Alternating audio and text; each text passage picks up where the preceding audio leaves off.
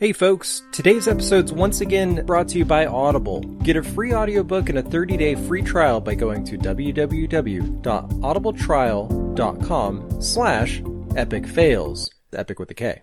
I'm Eric Slater. I'm Chris Carroll. And this is Epic Fails of History, a podcast that delves into the most epic fails of, history. Now I am become death, the destroyer of worlds. The only thing we have to fear is fear itself.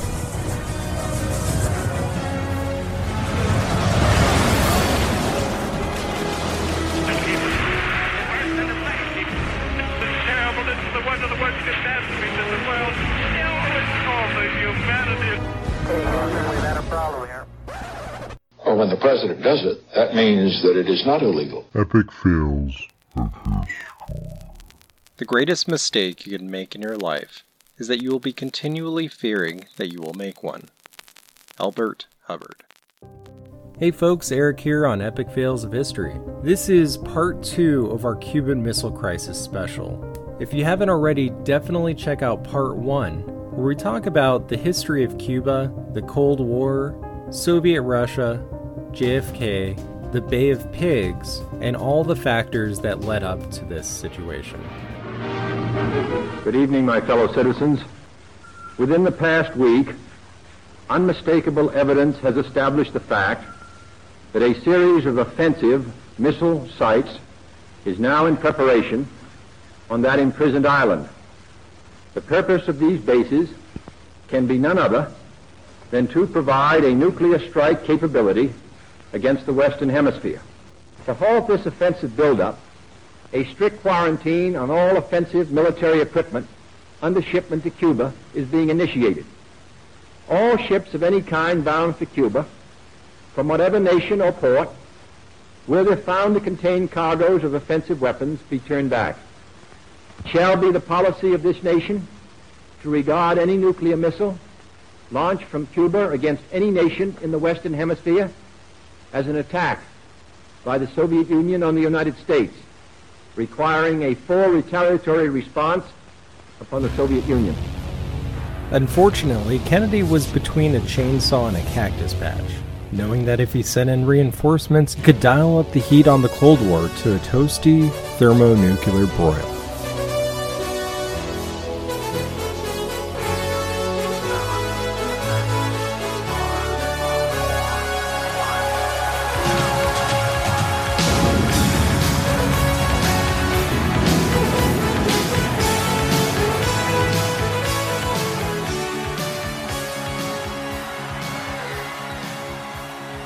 So over the next few days, President Kennedy is appraised of the situation. He's briefed on what's going on. So he meets with XCOM, dozens of high-ranking military personnel, and the Joint Chiefs of Staff to figure out what to do about this. So the Secretary of State wanted to tactfully lead with an airstrike and then talk later. The Secretary of Defense recommended a full blockade of the island. The National Security Advisor suggested that they just don't respond at all. Luckily, JFK went with the best option, don't panic. And then he decided to blockade Cuba. I actually read something interesting about him, is that, I mean, I know there's a lot of people kind of know about the fact that he had a lot of like health issues, especially with his back and everything like that. Yeah. Very little response to the fight or flight instinct. So it's where some people would react out of emotion or instinctively. He would be super chill and just be like looking at all the facts and weighing evidence. And it really like helped avoid a lot of shitty situations in his life, especially as president. Yeah. And you know, it was one of the reasons he was so good at debating, because people would try to be like, you know, switch things up on him, and he would just be able to very calmly react and respond. And just that kind of that fluke genetic quirk that he had. Yeah. Really saved like a lot of lives. Yeah, definitely. Cooler heads prevail. Yeah, and I always thought that was super interesting. Like the CIA really gets all their rep from the Cold War, and the KGB was a major driving force in like world politics. KGB was a boogeyman. When I was little and I heard KGB, I was scared. I was absolutely scared. Even when I hear KGB now, I'm like, no. Yeah. People will ask me, would you go to Russia? No, I still wouldn't. No. I wouldn't have gone. Maybe I might have gone, and if I knew about it, I was in high school. So if I went in like 98, 99. When like Boris Yeltsin was there. Boris Yeltsin's there. Sure, you've got crime waves and you got this stuff, but it's still clear cut who you got to pay, what palm do you have to grease to get somewhere. That's fine. Now I'm like, no, because there's like secret policing crap again. It's scary. Ugh. The more you pay attention to anything coming out of Russia, the more you're like, gulp. It's definitely almost like a mafia mentality. The least you know, the better off you are. You get that strongman mentality. The guys you would see playing keep away with the little kid at school, like where you try to find out who is a person who wants to be in power. Yeah, because most people are like, why would you want this? Yeah, that's what I used to love about reading about ex-presidents. Yeah, their memoirs going out, going this is a horrible job. Why would you ever? Why would you want to do this? A lot of people take mega pay cuts to take this job. There's a lot of presidents that people remember very fondly or think of as very like, oh, that guy was one of our founding fathers, and you look at their actual term as president, like they were horrible. Nepotism of JFK and RFK today. Yes, I will say that. But in the defense of JFK and RFK, they're both like super. They're very competent. They're very different, but they were also both very good at what they did. They were both statesmen. Robert Kennedy was a born politician, and I honestly believe if he had ever been elected president, he would have gone down as one of the best. There's a lot of those guys. The thing I like to put on here is that both he and Martin Luther King died a month apart from each other. Martin Luther King dies. RFK is in New York. So he's giving a speech at the time, and he gets a report that Martin Luther King Jr. has died. And his advisors are like, whatever you do, you are in a high minority area. You don't say anything. We don't have the security. Yeah. Things get crazy. We don't have the security. He tells them anyway. And he tells them because I really do feel this way. There are certain people who are out there. There are certain people that we actually have in politics today. I consider them generational people. You can plop them in any generation and they'll work because they know people. Yeah. They can understand human emotion and people, and they have this, it's the how. It's not really the what you say, but how you deliver it. Sure. And he delivered. He told everyone there in the attendance, and the way he went about it, maybe it's the same adrenal gland thing. Yeah. He did it with such calm and poise, and he just told them very earnestly, very honestly that, he's passed, we've just found out he passed away. Blah, blah, blah. And as he was going through his speech, you could hear people gasp, but that was the height of it. The shock was there. His voice coming over through there, and it wasn't writing, there wasn't anything crazy. And you go, only a certain person could have done that. FDR was like that too. Yes. And not for us, but Churchill in England to an extent. He's not maybe that's just how we look at him over here. Churchill had like a 5-year run where he was like. Yeah. So during the Blitz is his peak, but it's that voice on the radio or that voice in your face or whatever that's telling you that's keeping you calm and telling you everything's going to be all right. We're going to get through this. We're going to work together. This is a bad situation, but everything's going to be okay. One thing I like about the United States in the most part, and one thing I actually like about people in general, is that we tend to, if you grow as a person, you go, you know what? Because we've all done that. All right. So Nikita Khrushchev, interesting cat. Nikita Khrushchev. Yeah. Supposed to be funny. He's supposed to be kind of opposite of Stalin. Stalin was like, you breathed wrong. You were in the gulag. Yeah, no one really liked Stalin, but they had to listen to him. You feared the crap out of Stalin. Yeah. Because Stalin would just put you away. The only way Stalin's getting out of power is if he's being dragged because he's dead. And many plots to try to kill him. Well, that's a different side story. But Nikita, all kinds of stuff. Yeah. Nikita Khrushchev comes in here and we have this different feel. Maybe there's going to be maybe a lessening. Not really detente of the 70s, but maybe this could happen. And actually, we've had the total opposite happen. Yeah. But Khrushchev would come and talk. Actually, him and most of the talks that didn't happen between Kennedy and Khrushchev is actually Robert, his brother, and Khrushchev, and Anatoly. I can't remember his first name to save my life, but basically they're the Soviets, Secretary of State. Anatoly Dobrin. Yeah, Dobrin. Yeah, I told you I'd get it. I'm in there. Yeah, good job. The names are rough. Yeah, for sure. But it's really the talking between those two guys. You got to think that when this is happening, you have Jupiter missiles put it at Turkey, right? And you're about the same distance from Cuba to Washington, with Turkey to Moscow. Yeah, and so you've got that there.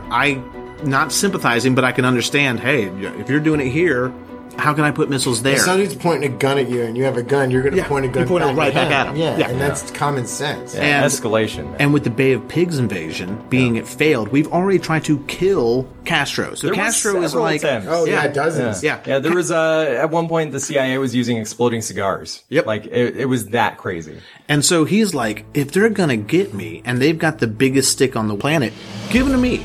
Because there's nothing stopping them from wiping me out. But if I have it, I can wipe them out. Yeah. If I'm going down, I'm taking you with me type of mentality. Yeah. So that's why he was so open to doing it. The blockade's tricky.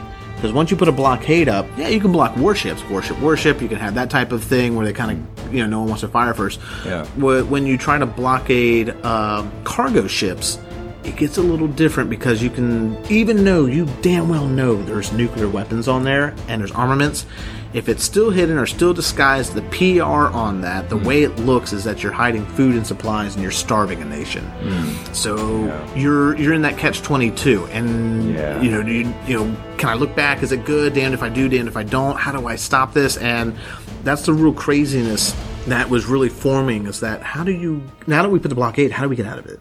How do you get a peaceful resolution out of this? I feel like Kennedy was kind of the right man at the right time. He, for all his flaws, like, just think of, like, any other president in that situation. How would they respond? Can you imagine Chucklehead doing it? The guy we got now? Yeah, I don't want to think about that. Oh, my God. Really, most of the last 10 of them, really. Yeah. like Eisenhower, how would he respond? Yeah. Eisenhower was a good president, but... maybe he wasn't the right. Probably a little bit shorter fuse, one would imagine. Yeah. A little bit more maybe quick to show off flex his muscles on it. Yeah. Maybe. I don't know. Things really could have gone south. He's certainly a smart guy. I think he might have. It wasn't like Nixon was running the show. No, he would have thought. He probably would have thought of that. Probably like another tactical coup. Yeah. Like he thought the first time that he was trying to go wrong. Let's do it the right way. Let's show him how it's done.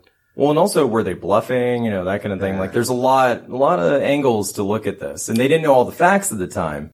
Yeah, it was a cooked up boogeyman. You had a monster. This theory of containment that we had. We had to keep the Soviets contained. This domino theory, and you keep seeing them spread. And anytime it was a recipe for failure. You couldn't win this because if a country was going to choose to be communist, they're going to choose to be it. Well, then that's a failure on your side. But if you got someone who's not and you choose a brutal dictator, did you really win? Yeah. And we started seeing that through Korea. And what was interesting is that reports, again, level heads, a little bit longer, a little bit more facts, a little bit more information, find out that Korea's communism wasn't the same as Russia's. China's communism. They're communist, but not... Ho Chi Minh, here's another one. You want this insane parallel. Ho Chi Minh comes to us first and asks, who else but Eisenhower, again, can you help me? I've been occupied by the French. I've been occupied by the Japanese. I've been occupied by everybody. Yeah. I need some help. Freedom. That's all we want. Yeah, we want freedom. I like that. Rice farmers. And I want to give freedom to the people. And hey, that sounds good. But there's like, wait a minute, what type of people? Communism type of people? Yeah. Oh, you can't have that dirty C word come in here. And it it cost so many more wars having that monster, that boogeyman, and McCarthyism in the 50s fueled it for the next thing. I mean, even today, if you say the word socialism, people start clutching their pearls. Mm-hmm. Oh my God. Right. My God. Oh. And I was like, you drive on a public street. You went to a public school. We rode the same bus together. like there's so many things you're like, I don't know if you know what that word is. I feel like I'm in Princess Bride. Yeah. Inconceivable. You keep using the word. I don't think it means what you think it means. But we've built up that boogeyman. It's still all of these things. Why I love the Cold War and I love teaching. It's my favorite subject. Is that I tell people we're only like a half a step out of it. Yeah. We're not even a full step out of this, this monster that we've created because we're still living in it. There's still plenty of us that have been through that. And there's not enough people who've learned about it and go, wow, we should definitely not do that again. Yeah. The mistakes of the past really are still there. I mean, if you want to talk about now, Russia president, ex-KGB. I mean, there's still so many, and he's still glorified. He wants to go back to the glory we could do a of whole episode that. on that psychopath. That glorious leader who will take us all into a bright future. I, for one, welcome our ant overlords. Before we move further, I have a few, I guess you could call them fun facts, but they're not super fun because they're all kind of like terrifying. The first one is that, this one is really messed up. The Joint Chiefs of Staff recommended sinking a U.S. ship and blaming the Cubans in order to create national support for U.S. invasion of Cuba.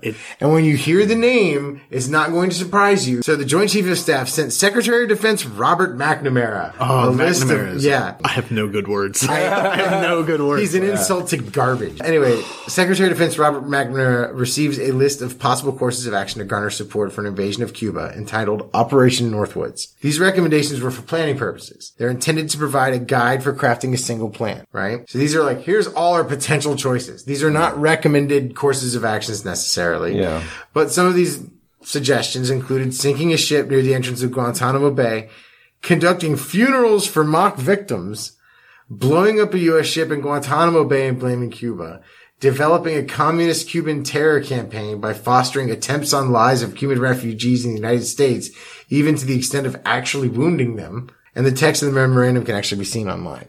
Yeah, you want to know why people don't trust the government. It's almost single-handedly Robert McNamara. Yeah. Oh, yeah. That dude is a messed up dude. He should have, like a guy who should never have been in power. And was there for decades. Just way too long. On October 24th, 1962, a blockade of American ships surrounded Cuba and moved to intercept the approach of the Soviet vessels. The Soviet ships slowed to a stop, and the two most powerful forces on the planet found themselves in a staring contest. The American Strategic Air Command was upgraded to DEFCON 2, the second highest readiness level, despite what many an action movie would have you know. On October 25, 1962, a U.S. airbase, Volkfield, in Wisconsin, was notified of an intruder alert and someone accidentally set off the wrong alarm, the one that signals of an imminent nuclear attack. F-106A Delta Dart interceptors readied for takeoff. This was not a drill. Luckily, for the sake of the entire world and future of the human race, someone was able to flag down the bombers on the runway before they took off. Oh, and that intruder alert was set off by a very confused bear. That's right, Winnie the Pooh almost caused a nuclear holocaust. Oh, bother. American Captain Charles Maltzby, a U-2 pilot running a reconnaissance mission over the North Pole, accidentally strayed into Soviet airspace at literally the worst possible moment. Russian MiG fighters were scrambled to intercept, which prompted two F-102 Delta daggers to launch from Alaska. The nuclear-armed pilots narrowly avoided a dogfight and guided Captain Maltzby back to base. October 26, 1962, a Titan II test bomber is launched from California's Vandenberg Air Force Base out across the Pacific Ocean. You know, towards the general direction of Russia. For some absurd reason, no one thought this might be a terrible idea considering the circumstances. If that's not bad enough, there was another test in Cape Canaveral, Florida later that day. I repeat, Florida. You know, that state that's only 90 miles away from Cuba. It's almost as though the US were begging the Soviets to try something. You got to ask yourself one question. Do I feel lucky? Well, do you, punk? Nuclear weapons were armed and ready on both sides. Russian embassies began burning classified documents. The Cubans started digging trenches. American families silently huddled in front of their black and white TVs and old-timey radios, fearing the worst. So, all right, another one. Unbeknownst to pretty much everybody on the planet, one particular Soviet officer's reluctance to start nuclear war saved everybody. So, October 27, 1962, American destroyers force a Soviet sub to surface near the quarantine line of the blockade using depth charges, underwater explosions that really mess up sonar for submarines, if not flat out destroying the vessel. Unbeknownst to the American destroyer, the sub was carrying a nuclear-tipped torpedo, and the Soviet commander, believing that war was being started, prepared to fire. This wasn't actually declassified until 1992. An American destroyer, the USS Beale, detected a Soviet submarine, a B-59. 4 Soviet Foxtrot-class submarines, each equipped with nuclear warheads. Their last communication from Moscow was to hold position and fire if they were attacked. These subs were actually built for colder waters and began malfunctioning. The sub's AC units failed, the temperature was rising to above 100 degrees Fahrenheit, they were running out of food and water, and they needed to surface to recharge their batteries. The crew's only connection to the outside world was a civilian radio broadcast from Miami. The only thing they could do was sit and wait to see if their country was at war. The commanders aboard these subs were authorized to use the nukes if they were attacked. The US commanders at the time had no idea that they were dropping signaling charges onto a nuclear-armed Soviet submarine, with a starving, dehydrated, overheated, and stressed-out crew, with orders to fire if provoked. Meanwhile, the submarine crew aboard the B-59 had no way of knowing that the charges were warning shots and assumed the worst. Captain Savinsky ordered the preparation of their 10-kiloton nuclear torpedo and targeted the USS Randolph. If launched, the torpedo would instantly vaporize the US destroyer and set off a never-ending chain of radioactive dominoes from London to Moscow. Hear ye, hear ye. Audible is offering a free audiobook download with a free 30-day free trial to give you the opportunity to check out their service. Today I want to recommend two awesome history books by Brad Meltzer, The First Conspiracy and The Lincoln Conspiracy.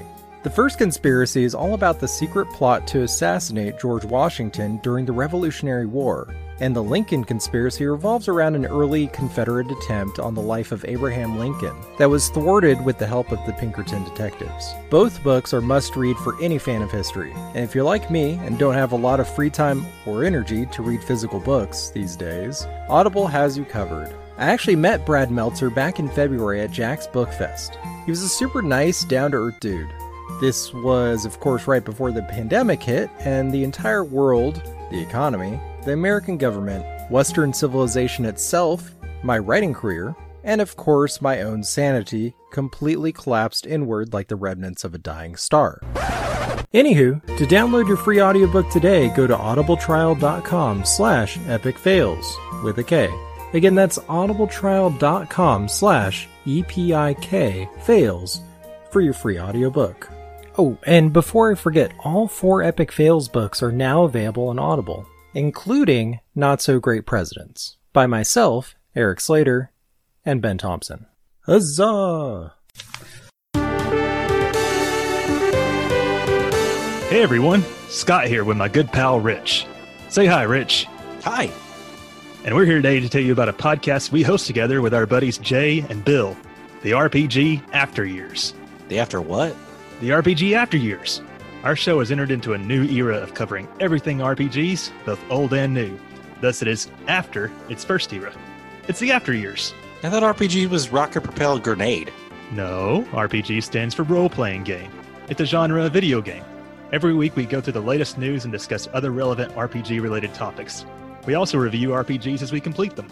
So an RPG is not a rabid Portuguese goose? No, thank God. From Dragon Quest and Final Fantasy to The Witcher and Cyberpunk, we've got RPGs covered from the dawn of time to the far-flung future. Oh, I've heard of Final Fantasy. I'd hope so. So check us out on iTunes or whatever your preferred podcast listening platform happens to be. You can also find us at probablywork.com. Level up your podcast feed with the RPG After Years. Enjoy the show.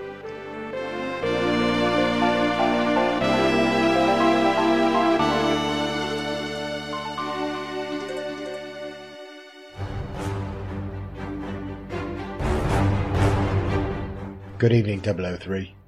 The following is for your ears only and is classified above top secret by Her Majesty's Secret Service.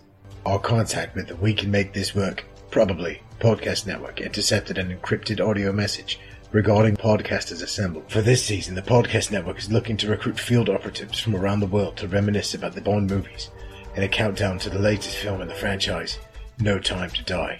Your primary objective is to infiltrate Podcasters Assemble by recording and uploading your submissions at probablywork.com, utilizing a two-way communications device with a built-in microphone, the latest from CUBAN.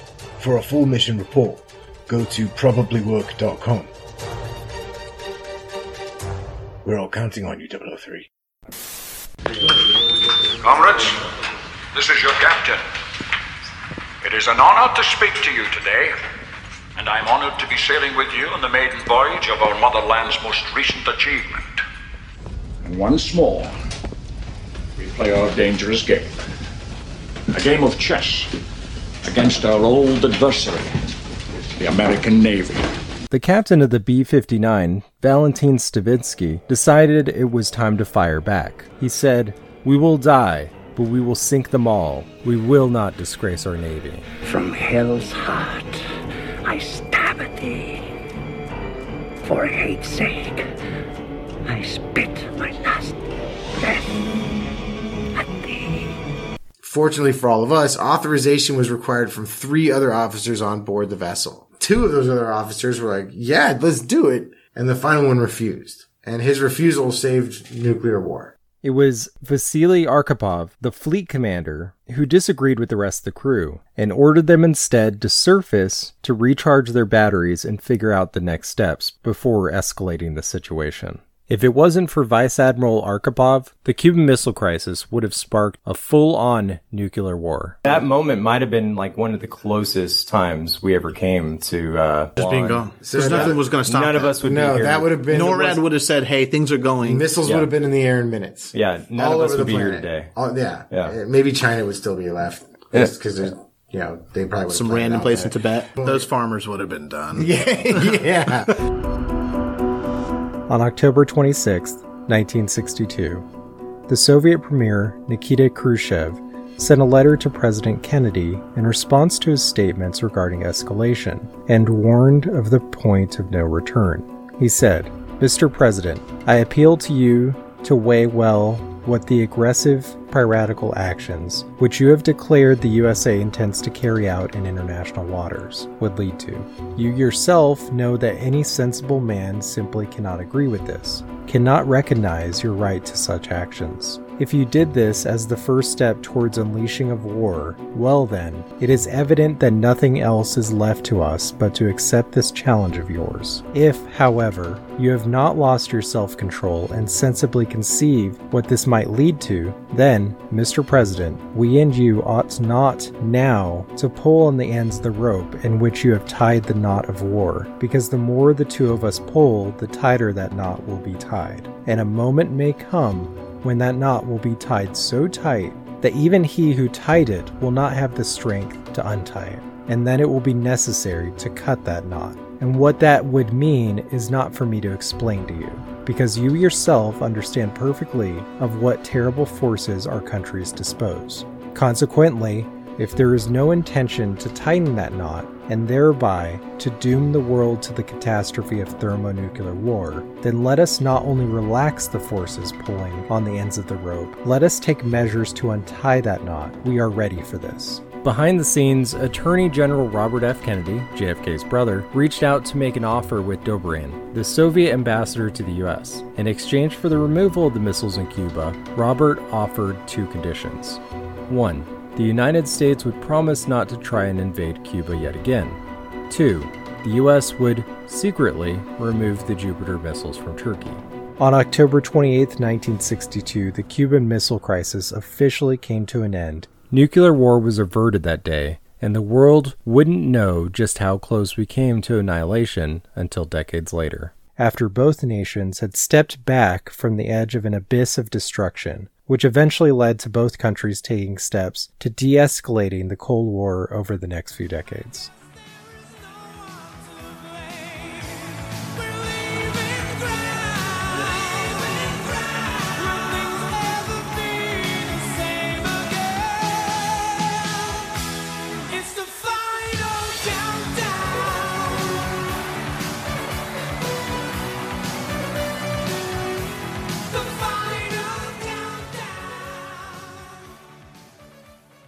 So that brings me to another question.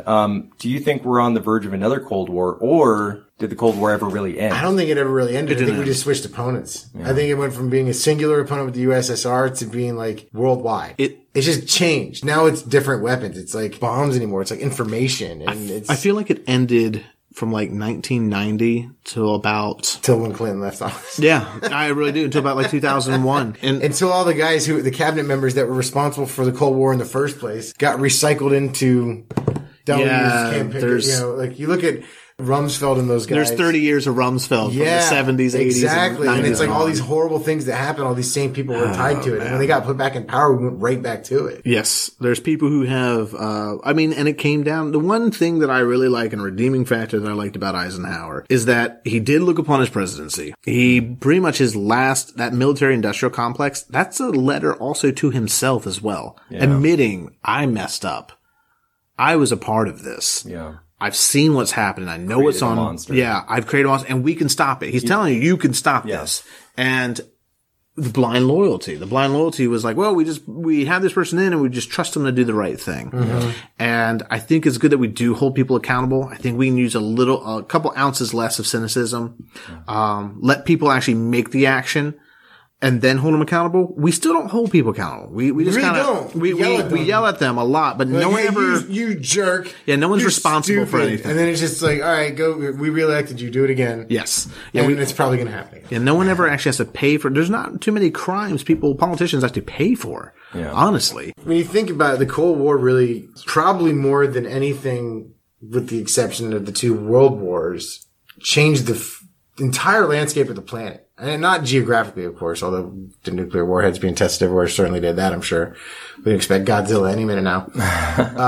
But it eventually ended in the dismantle. Essentially what happened was to quote unquote end it is that we just kind of outlasted the USSR. We waited, we let their economy collapse and we just kind of outlasted them. We beat them with capitalism, essentially. Yeah. We conquer a place and we build McDonald's and sell Nike and stuff like that and Coca-Cola, and we brand everybody to the point where other countries are like, I love America, McDonald's, Coca-Cola, Nike, yeah, Michael Jordan, Spider-Man, Batman, that's our biggest export, our culture. It's like a sentient virus or something. But we basically outlasted them. Before it, you had the two, at the time, major superpowers left, the United States of America and the USSR. With the dismantling of the USSR, there was no other superpower. For the first time, maybe since civilized history, there was one superpower that was really unchallenged. And this is a global superpower. Now, there were superpowers who were if you can go with the Mongols, you can go the Romans. The Romans, you can go with Alexander the Great, who was conquering most of the known world. And this one's really, you've got one guy with the big stick. Yeah. Now, here's the other problem that freaked us out. And I think that's probably what kept us in check, is that you had a severely unstable Russian government with nuclear warheads that were unaccountable for. They're still unaccounted for. Yes. There's dozens of them. They have no idea where they went. And you have them that are not. Yeah. And nukes aren't something you could just be like, I got a nuke. Yeah. You got to polish that thing. You got to take care of it. Let it sit on a shed somewhere. No, it can't let it rust. Yeah. And that's a whole different story for nuclear waste and stuff that we have. But oh God, yes, that should be near the top of our list of priorities. And most people don't even know that it's an issue. 55-gallon rusted drums with nuclear waste in it in Kentucky. It's crazy. It's really scary. It really it's terrifying.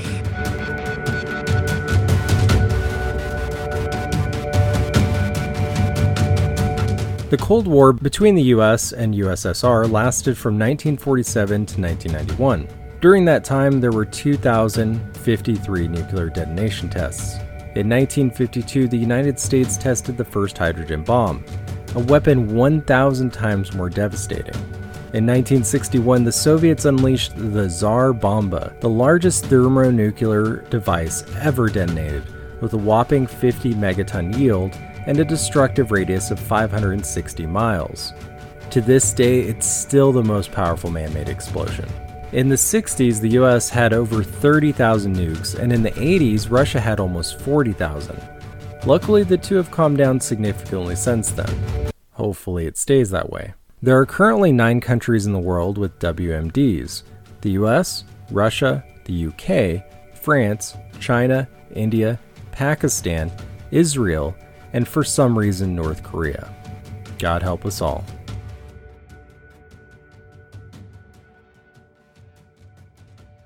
Any last thoughts, Brett? Study it. I will tell anyone it's probably the most fascinating thing that you'll ever study, because you'll get to find what I tell my students. I was like, this is the age of James Bond. Yeah. This is the age of spies, the CIA and the KGB. That's really secret where the war wars. was being fought. And you want, there's no drama on TV that comes a fraction close to the craziness, just the absolute craziness that our government and third government and governments around the world cooked up stories. I mean, just on a whim, and we were like, yeah, it sounds good. Let's do it. There's like 2 books that I recommend people to read at all the time. So the encyclopedia for the Cold War. It doesn't read well. Once you'll hear McNamara, you'll get everyone's names. You'll know every NSA secretary. Just the straight facts. Yeah. Would be Strategy to Containment, John Lewis Geddes. It's amazing. Absolutely amazing. I have it on my shelf. I've bought more because I give out copies. And the second book that I want to give everybody, because we seem to be knee deep in the Middle East and still we don't have a clue, is Thomas Friedman's From Beirut to Jerusalem.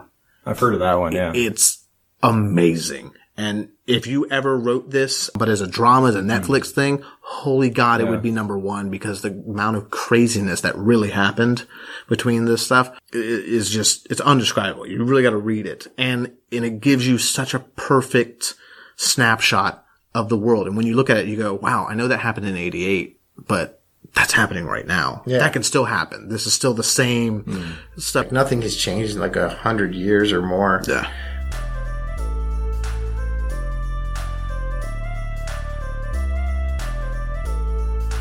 So one last question for you, Brett. If there's one thing that you want your students to be able to take away from your class, what would it be? Oh, man. There's one lesson from history. Just take 1 second. Take 1 second and just think. Don't react. Don't act. Just take 1 second.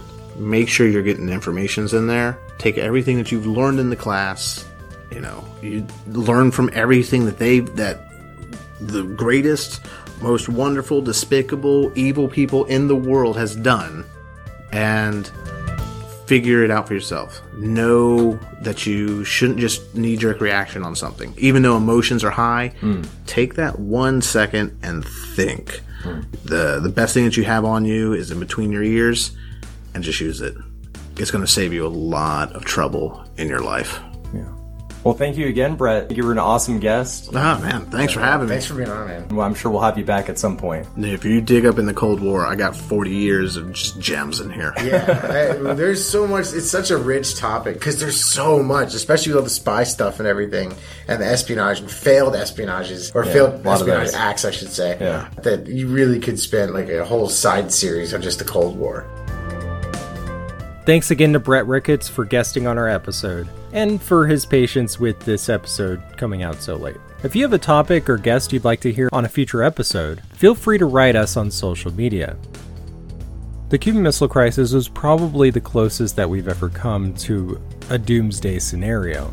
And I think the biggest takeaway from the entire situation is to not panic. If JFK had lost his cool during this situation, things could have gone south real quick. And I think his calm, collected leadership during that incredibly chaotic time of crisis is a fantastic example for all of us as we face the current predicament we find ourselves in. Stay safe, don't panic, and stay tuned for more epic fails of history.